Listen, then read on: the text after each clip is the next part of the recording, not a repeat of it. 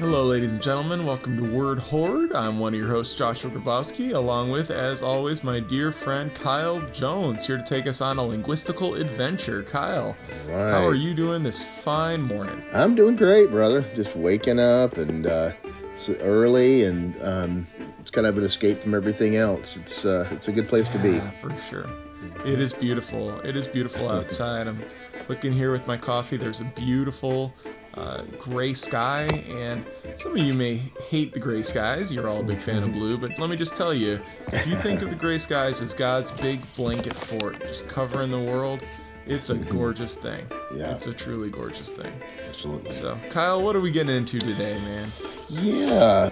Well, we left off with so many different possibilities of going left, right with classicism, neoclassicism of the Greeks into the Christian community, the Paideia or the Paideia.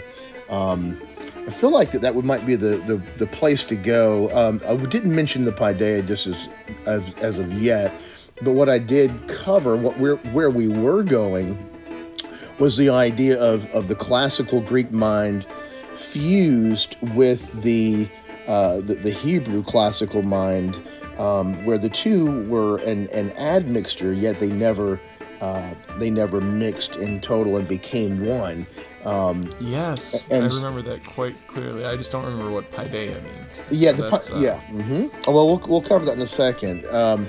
Yeah, this word that we had covered this morning, that the hypostasis is would be the thinking or the fusion of the educated Christian out of the paideia to see prophetical vision of John in the future as a poetical means to understand both classical Hebrew and Greek mind.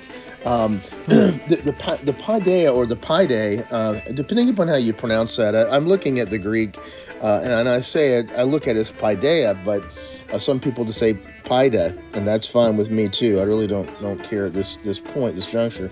The Padawan, anybody who's seen Star Wars, huge Star Wars fan, the Padawan learner. That's yeah, the Jedi's, the student of the Jedi training. yeah, and who You're was the saying that great? Paideia is Padawan? Yeah, that's it. Actually, it's used. What? The very word is used within the early church fathers, and I don't say church fathers not in the quote Catholic Roman Catholic sense, but in the early church fathers that taught the true classic trivium, the Paideia or the Paideia. They use that term, and the word Padawan is a Greek term that goes way before them. Wow. Isocrates is the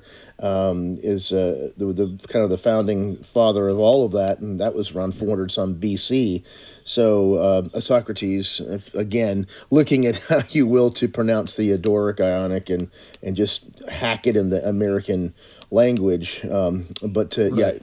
So you have three tremendous thinkers: Basil, the Great, or the Great Basil, Nazianzus. Then you have Gregory of Nyssa, and these three great thinkers at Cappadocia in Turkey, what we would call Turkey now, Anatolia back then.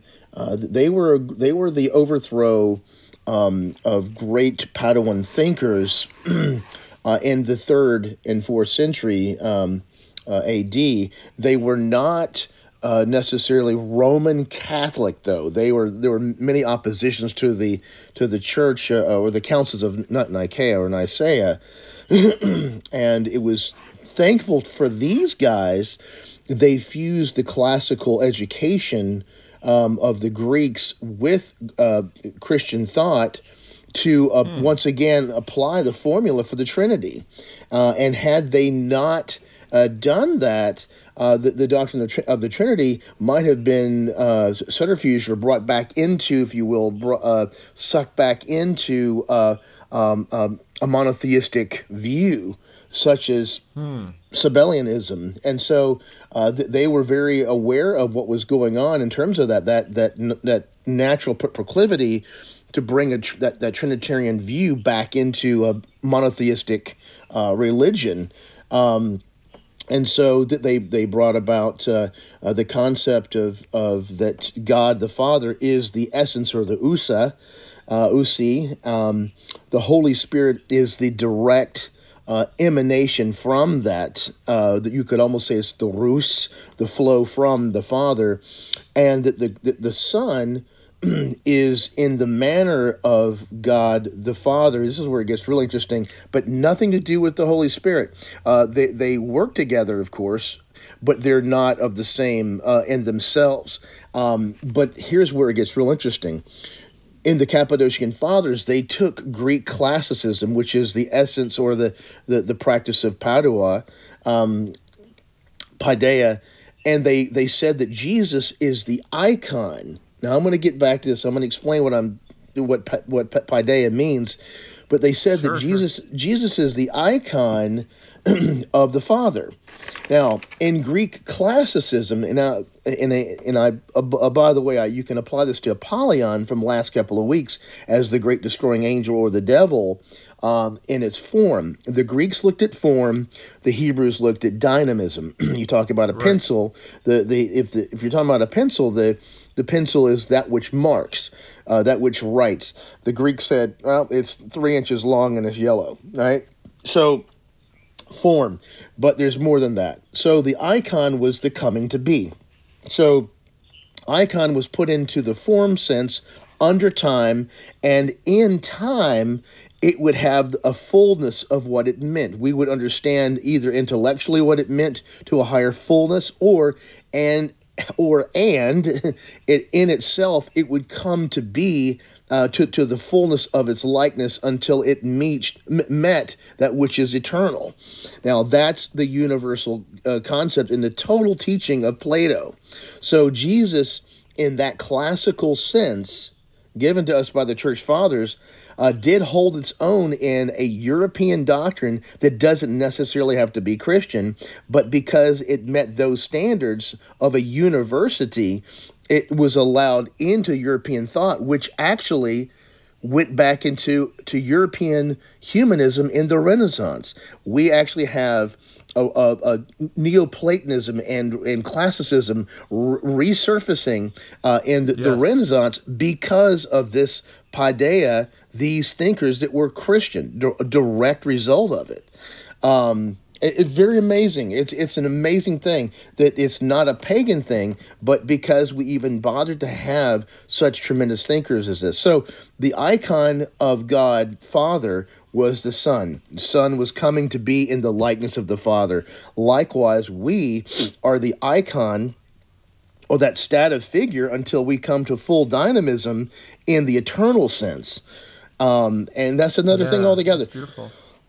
So that's a No, but classic that's view. a beautiful point, Kyle. Because like when you say icon, there's these images in my mind that is conjured up of like a Russian Orthodox church and Andrei Rublev's paintings in wood, and that what you're saying it's a completely different animal, right? That Yeah. this is we're living icons. In what sense are we living icons? Yeah, and so this is here's let me just turn to the idea of what a classic view of icon means.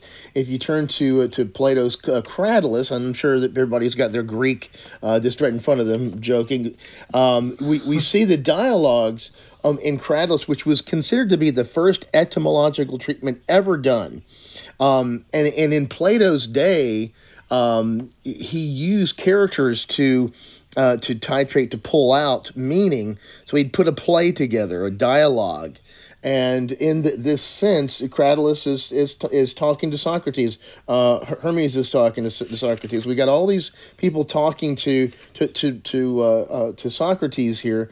But in this dialogue, the word icon in Cratylus meant that which is yielded to and not opposing. So he's saying there's a motion going on that is in movement, or should I say poetry, and then one sees the icon, one yields, one stops to the thing.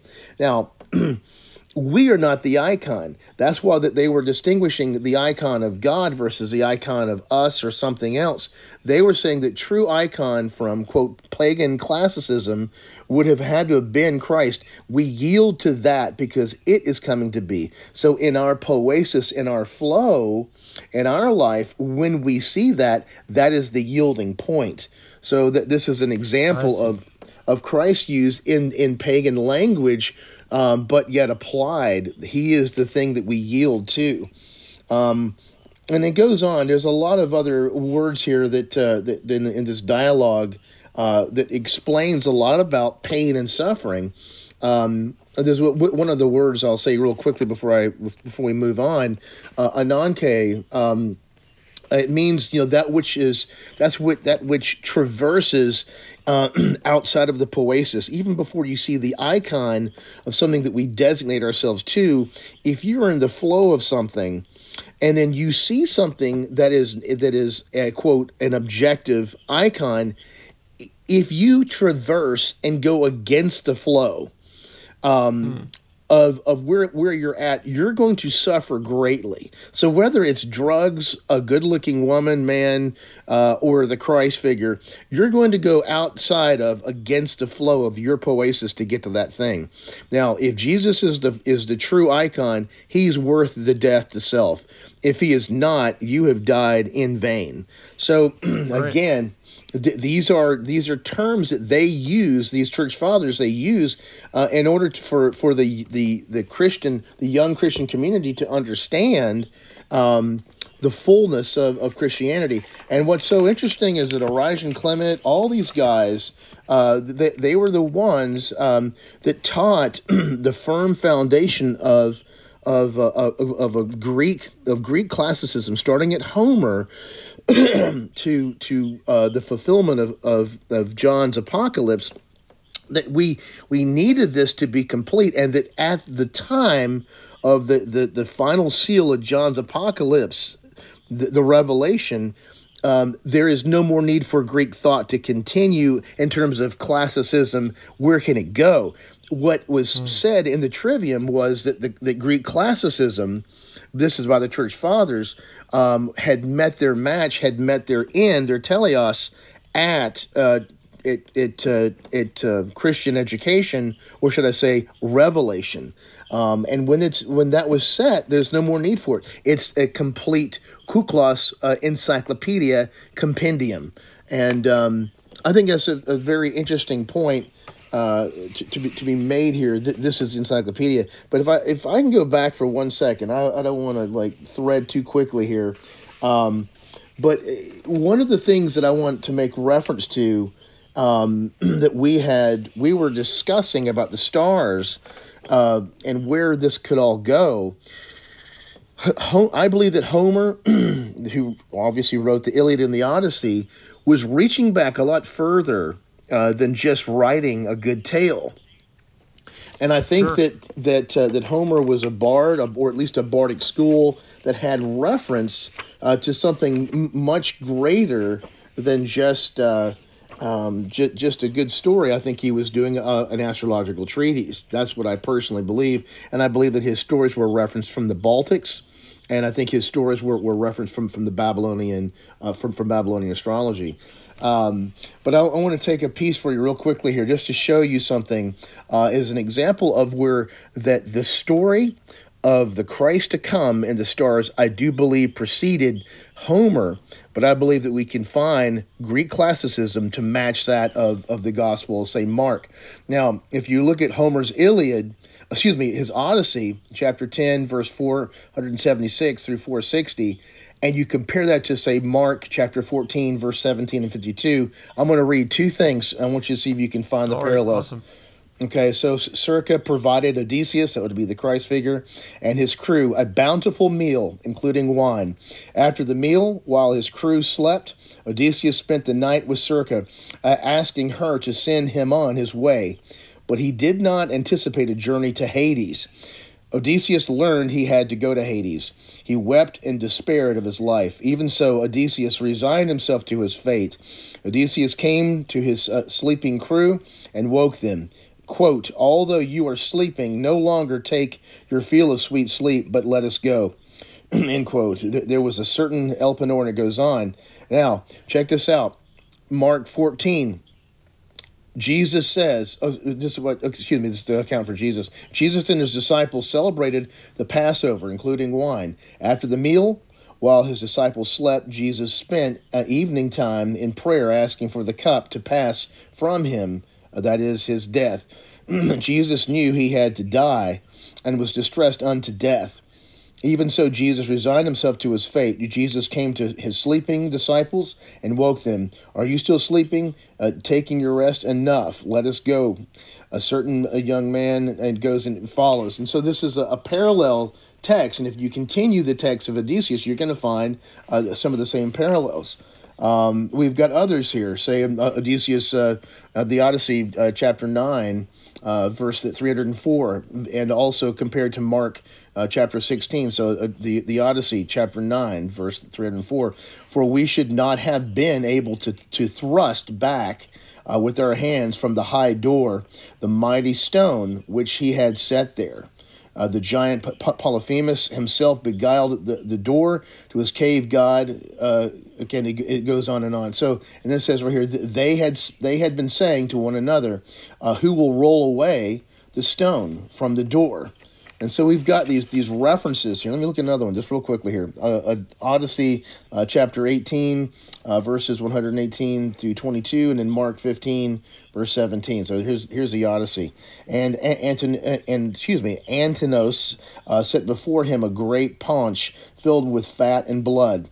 And Amphinos took up 2 loaves from the basket and set them before him, and pledged him in a cup of gold, and said, Hail, father stranger, may happy fortune be yours in time to come. So we go to Mark 15.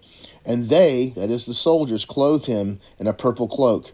And after twisting some thorns into a crown, they put it on him, and they began saluting him. Hail, King of the Jews! They struck his head with a reed, spat upon him, and knelt down in homage to him.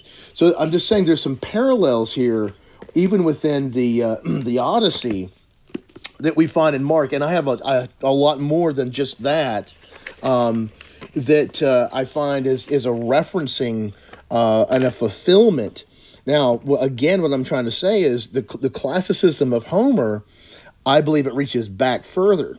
But in the Trivium, one would learn the classics in order to be able to have rhetoric in the anal rhetors, to have argument. But the Kuklos or the Cyclos or the encyclopedia of Trivium language, of Trivium education, or Paideia, was the Padawan, the Christian Padawan, could reach back into to Greek thought. They could use their skills in Greek and also in Latin. And they had the logic from Aristotle, deductive syllogisms, that they could apply to argue the case, the merit for Christ, or even go into Greek or European society and argue the case for Christ within the form of a pagan society. So with that said, I'll digress for a second, so I'll let you have some time to ask me some questions. That's a lot of information to take in. I'm curious what you mean by the parallels within the Odyssey and Mark. Now I see the fat and the blood and the crown of thorns, and I'm seeing the similarities for sure.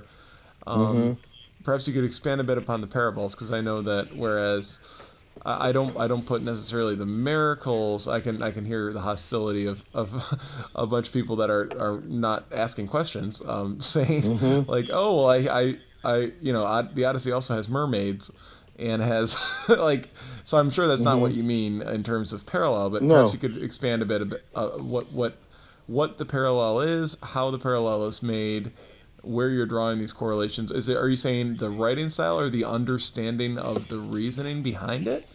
Is Yeah, that well, what I'm referring to is actual blood sacrifice, and I'm referring to the God to be sacrificed here. We have, the whole point about Homer was that it came down to the hero was to be sacrificed, was to be struck, and if you get right down to it, you see the Padawan as being the ones that were struck down. I think if you can look at Greek classicism for a second, and you can bring it to say Achilles. What we know Achilles by, of course, the great hero, but also Achilles what heel. His heel was wounded. I'm just using another example in the stories, but sure? it was Achilles' heel. He was shot by who? He was Par- shot by Paris. Paris. Yes, Yeah, I knew and that. everyone knew that Paris. Oh no, you did. Everyone knew that Paris was an analogy or analog to Apollo. He took on the form of Apollo. He was the great shotsman, the great hunter, the one who could shoot. And matter of fact, you find the idea of Apollo as Cupid, the far darter, the one who could shoot in lust, the one who followed his lust, the Eros, the one who exits the flow and goes to another thing, who again traverses ravines and brambles and thorns to get to the object Right. of his desire. The Hebrew concept is called kasil, which is the same thing, the far darter. It's a little bit more profane, and that the shooting is not necessarily with, quote, arrows, as we would say, but it's with something else, much just like it. And some you could say it's the same thing. But it was Achilles that was wounded by the heel, yet, but what happened? Achilles was the conqueror. He was the victor. We have the same thing, the prophecy concerning Right. He the still Christ. bruised his heel with the He, with the bru- snake. he Yep, he conquered the snake, but the snake bruised his heel. His heel was considered part of the foot. It was considered the Padawan or the Paide, the foot.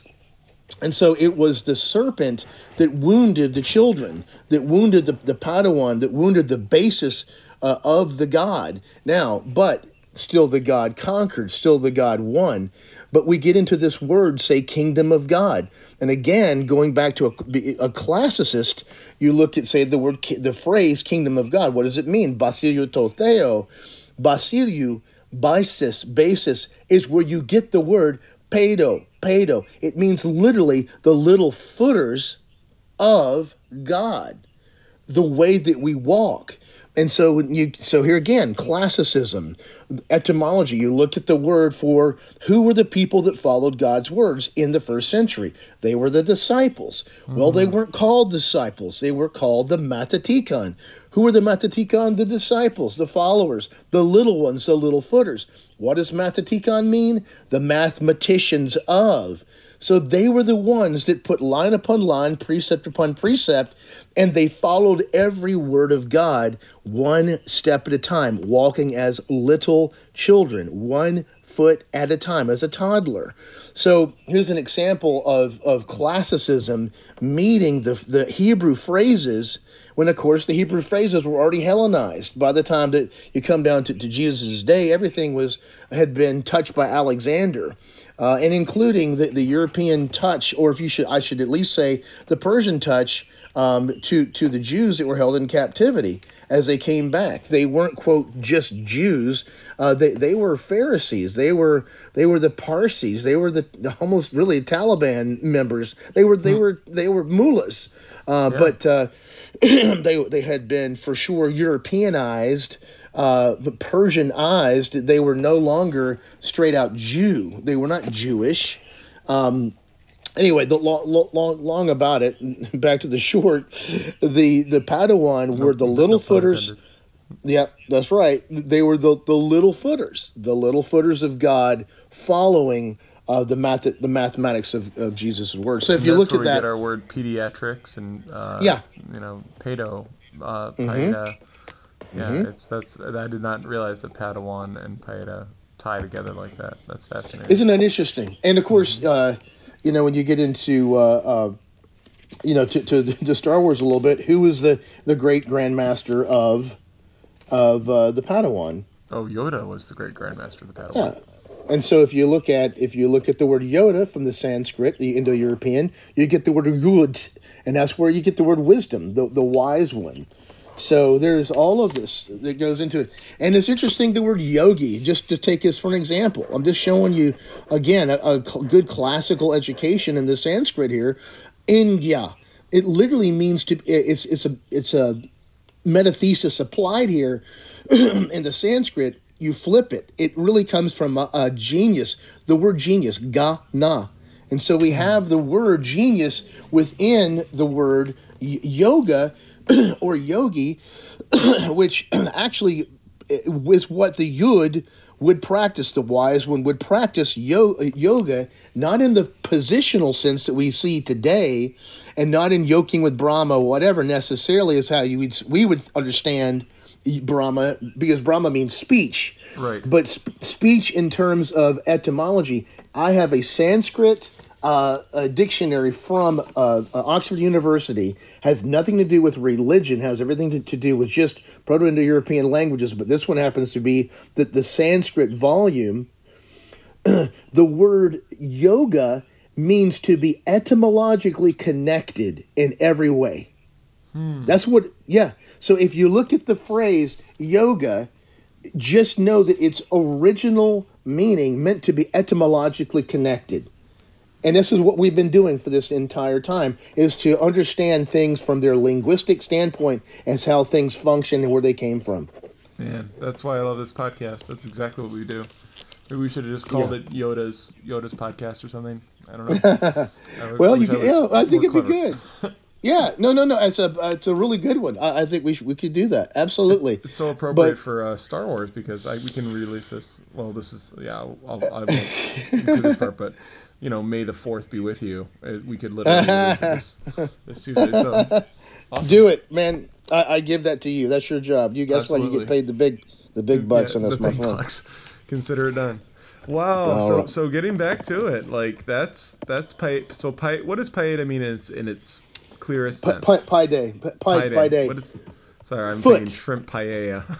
But what does pi day mean in its sense? Like just from the root, just to summarize for our listeners, because I know we got like maybe 4 or 5 minutes, but if you can just give us a quick summary. Sure. Well, paideia comes from this basic form, foot, pa, da. You have a labial, pa, and a dental, da. So it just simply trickles down to our English, foot. And as we take an etymological root, you bring it down closer to our time, the consonants get softer. So the harder pa, da became the foot. It means the footer. It means the foot. So it's how you walk, and that's the sum of that. It's really simple in its form, but the application, is where it's used in terms of the little footer amongst a great teacher. That's when it gets complex. In the sense, well, it fits. It fits in the sense of that you're following the yud or the wise one, but the wise one teaches, quote, we say the force, but it's really the yoga. And it has nothing to do with the position. It has everything to do with the etymological understanding of literally everything. And so, awesome. Yeah. And so that's the ultimate yoga. So who can obtain that? Who understands the word? Now, here we go back to the Greek equivalent of the Sanskrit, the word. And guess who that would be? That's the Jesus. And to go back to Plato again, classicism. Plato said, if there be a God, his name must be what? Logos. Because logos, if you look at it from the sense of a scientific category, ology, sociology, biology, logos, ology, the thing that classifies, puts, judges, separates, and puts on the table so we can see things from a scientific standpoint, from a classified standpoint. And where did ology come from? Where did logos come from initially? We discussed that before. It initially came from a very old Proto-Indo-European word, probably 5000 BC, and it meant literally the log. It meant to collect, log. It meant to collocate. It meant to gather sticks and wood together, put the smaller ones over here, the middle size over here, and the bigger ones there so we can start a fire correctly. It meant to collocate. It meant to gather, to collect. And so that's the word for log. And probably, not probably, the word to light, from all that I gather, that comes from the same thing. It meant a log was used to light something from the verbal sense of that. So a very, very basic and primitive view of a log has to do with what you use it for. So you have your dynamic and your stative sense in early Proto-Indo-European usage. I believe there was a split into the Shemitic mind and to the Indo-European mind. And guess what? At Babel do I find it. And so that split between the usage of dynamic and stative became very obvious, I believe, at Babel, where it wasn't so initially when the languages were more simple and they were not separate from one another because they had to have aberrations from the normative of how that word was used from a stative point. Now make it active. We look at the water, we look at the bird, we look at the rock. How do we express it from the more active sense in poetry, or from telling a story about it, or from telling the story of the day's events? How do we activate a dead noun or a noun? So I think that dynamism was going on 5,000 BC, 4,000 BC. I think that the Tower of Babel was the reason that we have such a confusion. Of that sense. So there you go. That's do you think it. that would? This is completely tangential, but do you think that would have anything to do with the pantheistic movement? I guess you would say, like in the ancient times, the idea of imbuing life, imbuing these objects with life, their words themselves with a life force. It's well, maybe it's just because I'm thinking Yoda and I'm thinking him like life creates it, makes it grow between the land and the rock and the ship and right. Is maybe it is tied to the fact that our words are becoming more active in that culture. Is that am I barking up a tree that is feasible or? Well, and I'll address it by the way that I would know, or that I think I would know. When you read by people like, say, Dr. Maria Gimbutas, okay, she wrote a book on the goddess culture reaching back to 35,000 BC. 25,000 BC. I mean, people from the Vinca culture, Lithuanian, you got it. These are agrarian people. People like in Lascaux caves in France. How old was that again? Some 30,000 years old. Oh my gosh! It's like some of the oldest stuff we have. Yeah, and we have the high level paintings in the caves there. So these were not primitive troglodyte people like we think. But here's my deal. They were not warring people, and therefore they were not noted as really anything. And that's why you don't hear about them. Kings who conquer other lands you hear about, that's history. When you get into men who conquered men and claimed their women and their lands. So that's another type of history, right? Well, we're uncovering all these, quote, goddess figurines, these icons, and we're seeing that we had an Eve culture, an age of innocence culture prior to the stage and setting of Adin, where there were two key characters in the play, Adam and Eve. So going back to this whole idea of the age of innocence prior to the theophany or the showing of the God, I think that people were fit in a very simple agrarian culture that simply worked with the land, and that they did what they did. They were very, very simple, I guess, not simple in the sense of stupid, but they simply they worked with the land. They were a nature culture. Sure. I consider that the age of innocence, and I think that they were simply naming things as they saw them. If you look to like early Sumerian poetry, you're looking to almost, you would say, is boring. It's like they talk about rocks and water and Giskib, or the bird, the mush, the snake, before it was a scary thing. And then you got Homer, which is like literally all about war. And that's the one we have that we remember. That's so weird. Isn't that something? So I guess to answer your question, however you can titrate that out, of what I'm saying, I think we have an age of innocence, and I think that at some point during this account of Eden is when we get into the age of violence. We get into the age of the Kenites or the Kanites, who went east of Eden into the land of Nocti, and he became a forger of metal. So then we get into the Aryan culture. We get into the Conite clans. I do believe there's a relation between Cain and the Genghis Khan, though that was way later. Oh, I wow. still I'd believe the love to get Khanite. into This that next week. That sounds awesome. That's fascinating. because Nocti is from that northern Afghani steppe region. You got to join the forces. Nocti was actually to east of Eden, which would have been pushing to the Mongolian region, but it's in between that. It's right past. Excuse me. It's above the Zagros Mountains, but east of Eden, which would have been which itself would have been east of Lake Van, etc. So you're getting into to an Eastern Kurdish culture, but pushed into the Mongolian culture. It's such a beautiful study, and then you get into the steppe region, and it's right there where all of these Khanites they lived. And I do believe that was probably the sons and daughters of Cain himself, but by name. It meant forger of metals. And guess what? What's so interesting? The city capital east of Eden and the land of Nocti was called Bad Tabira, and that is the house of the metalworker. And so that is as old as old gets. And guess what? Cain was a forger of metals. So yeah, we'll go further into that. Man. Later on.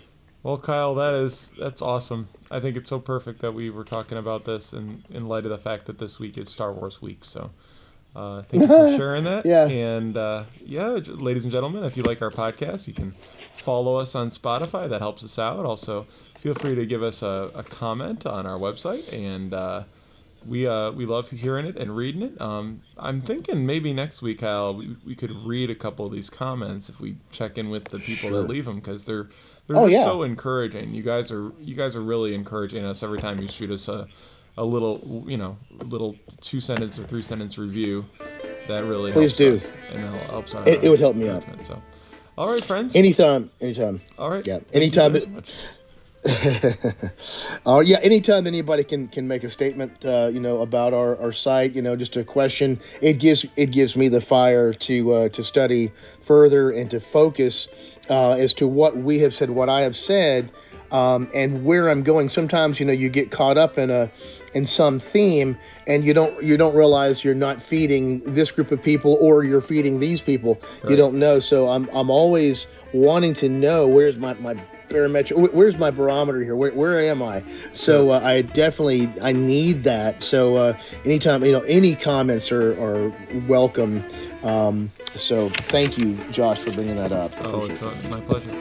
All right, ladies and gentlemen, well, hopefully your drive has gone well. Thank you for taking your time to tune us in of the hundreds of fantastic podcasts that are out there, and we'll talk to you same time next week, Tuesdays at 5 a.m. Have a blessed day. Thank you, sir. Appreciate that.